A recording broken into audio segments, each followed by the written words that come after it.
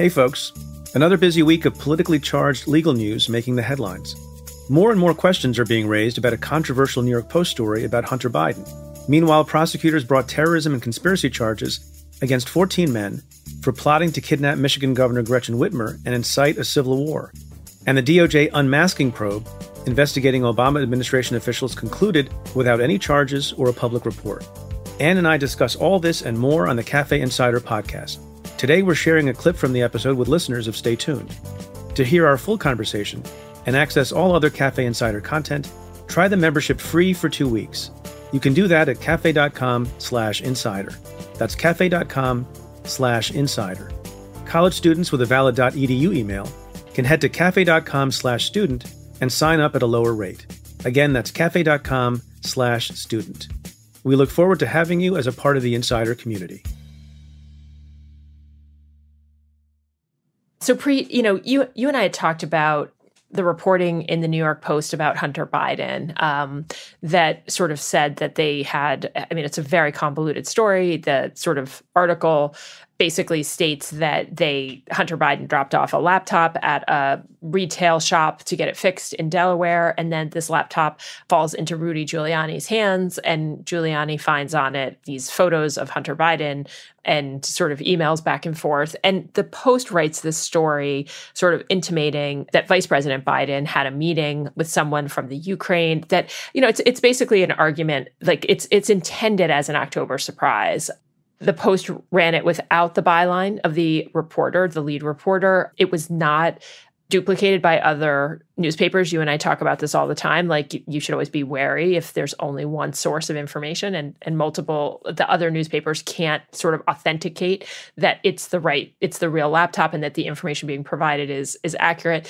There were just a lot of tells in the report. And I think it was carried a lot on Fox News, but it was pretty universally condemned by most journalists. And it both Twitter and Facebook, for slightly different reasons, refused to really allow it to go out in the normal way that information would go out. And so you and I think it's just worth saying, initially had thought to not discuss it up until the point that there was more conversation about how it was being discredited, because it just wasn't clear that it just felt like a very problematic story with a lot of questions about, whether it was real, how the laptop got into Giuliani's hands. There's some information about the FBI issuing subpoenas to that computer dealership to try to figure out whether, this relates to Russian disinformation campaign, or even could potentially relate to the hack of the Burisma emails earlier in January. Of course, Burisma was the company that Hunter Biden sat on the board of. So, I think it's worth talking about how sort of this was intended as an October surprise that feels like it's fallen very flat to me. Just the main features and contours of the story, plus the timing, plus the protagonists, make it feel just so absurd. And once again, script writers going off the deep end and getting way drunk when they were writing the final episode of whatever hell series we happen to be living in. The fact that it's Hunter Biden, the fact that we're just days away from the ending of the election, the fact that it's Rudy Giuliani, the fact that, I think you didn't mention this yet, the intelligence community has serious concerns that Rudy Giuliani is a victim of a Russian disinformation campaign. And then all of the journalistic sort of alarms that you discussed make this whole thing nuts. Now, does that mean that things are impossible? I don't know. But we can't go into, the final fortnight of the election credulous again, when in 2016 we had the same issue with a last-minute laptop. What was on it? Was it relevant? Did it have anything to do with, something that was important or not? I just want to focus and emphasize what you said about the reporting. What's bizarre to me, Rudy Giuliani is the one who comes into this information somehow, and he has credibility problems, to say the least. He basically says he took it to the Post. He was saying he thought other outlets might vet it more, and maybe he was right about that. He takes it to the Post, and even the Post, the main reporter who wrote the article, Bruce Golding, I happen to know Bruce Golding. He's a pretty good reporter. He covered my office. So every press conference I ever did back in the time when I was the U.S. attorney, he was there, and he wrote the story on almost all the cases, or many of the cases, that we brought when I was in that position. And he decided it's not just that the paper didn't decide not to put his byline on the article. He did not put his byline on the article because he had issues with the story. Query why he's writing a story at the conclusion of which he's so concerned about the reporting that he doesn't want to put his name on it. I don't get that. I thought about that too, but I have an argument on that, which is that I bet that it came in, as these things do, to a newsroom, and that he was assigned to run it down and see what he could find. And, at the beginning, you're not clear what it is, if it's real or not. And, he probably is someone who felt like, and also we should note that, the Post is known for its sort of more aggressive and salacious articles, right? Like they're willing to write things that even when, other newspapers might know the full details of something, they don't always put out those details if they don't feel like it's furthering a journalistic cause. It has lower standards. But I will say, and this goes to the question of how Twitter and social media platforms handled it. It's considered a mainstream periodical. It's not a fringe periodical. It is a tabloid. Some people say that the Daily News is also a tabloid. And you can at the same time believe that it was shoddy reporting, that this information is not verified, that it shouldn't have seen the light of day, but that a blanket prohibition against the retweeting of an article that appears in something like the New York Post is itself dangerous. And by the way, the other thing that's fascinating to me is that there are reports from Mediaite that Fox News itself was the first place that Giuliani shopped the story to. And they had enough concerns about the provenance of the laptop and everything else that they didn't run it, which is curious for a couple of reasons. One, after the New York Post ran it, Fox News commentators and hosts had no problem running with the story. Yep. Even though, if you believe they just weren't willing to be the primary source. They were willing to take people, it. Yes. Yeah. Even people like Bret Baier, he's one of Fox News' top news anchors. He himself said on there, quote, let's say, just not sugarcoat it, the whole thing is sketchy. End quote. He said, you couldn't write this script in 19 days from an election, but we are digging into where this computer is and the emails and the authenticity of it.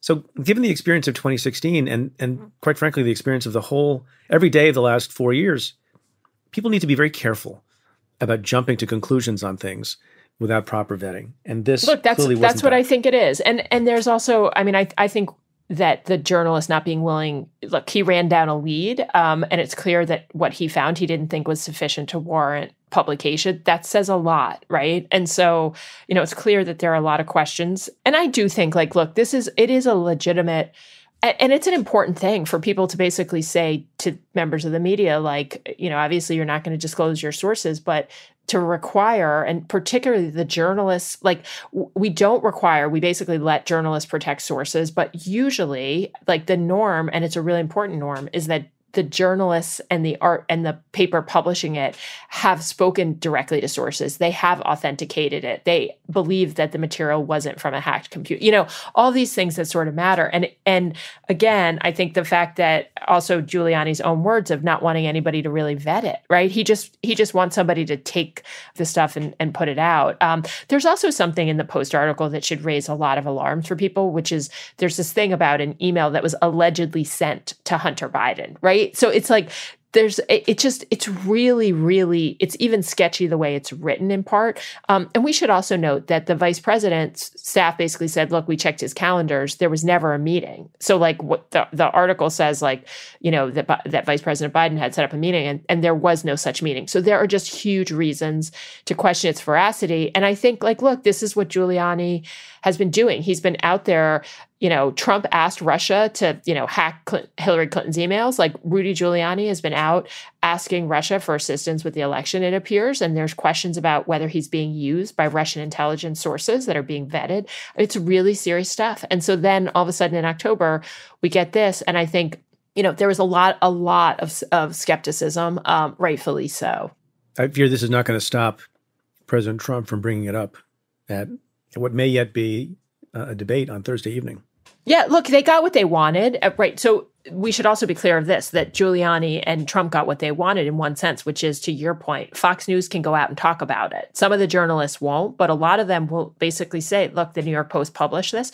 It becomes a, quote, legitimate news source, close quote, for them to use. Can I read to you something that I read that I thought was very interesting on a sort of different take on the Hunter Biden thing? It was written by Sean McCreish, who's actually generally a New York Times writer, but was writing for Graydon Carter, has a publication called Airmail. McCreish writes, the title is New York's Hottest It Girl, Hunter Biden. And the quote is, "This was the week Hunter officially became the full-on Tara Reid of American politics. And the whippersnappers who run your favorite magazines, nearly all of them disillusioned, diehard Bernie Sanders supporters, at last found something to like about lame old Joe, namely his son." So I think, and there are some pretty classic quotes in there. The New Yorker's Naomi Fry tweeted, "Get Hunter in the White House. The president having a hot, troubled son is a net positive in my book." So I think there's been a lot of sort of back and forth on the article. I sort of wondered what impact it will have. I think it can impact Trump's base, obviously, and a significant section of the population. But I think it's largely been discounted by the widestream media. And if anything, it's come to the point where I'm reading sort of the funnier parts of the McCreish article. But his point is that Hunter's relatable, that, you know, him suffering from drug addiction and having had a troubled past in some ways makes him more sympathetic in some ways to young people. And well, not just him, but also his father. Some of the messages, I don't know if they're accurate or not, between Joe Biden and his son include Joe Biden waking up first thing in the morning, and instead of tweeting some nonsense like the president does, it addresses Hunter as, you know, my beautiful son. Good morning, my beautiful son. And people are like, how is that something bad? It's showing a parent who has unconditional love for his son, having lost his other son just in recent years. So I'm not sure what the strategy is here with respect to some of this, on top of the sketchiness of the whole thing. So Preet, the Airmail publication is not the only one that there's a little bit of humor around related to the Hunter Biden story. Last Thursday, Twitter basically, the New York Post had published the Hunter Biden email story. And then the next day, Donald Trump tweeted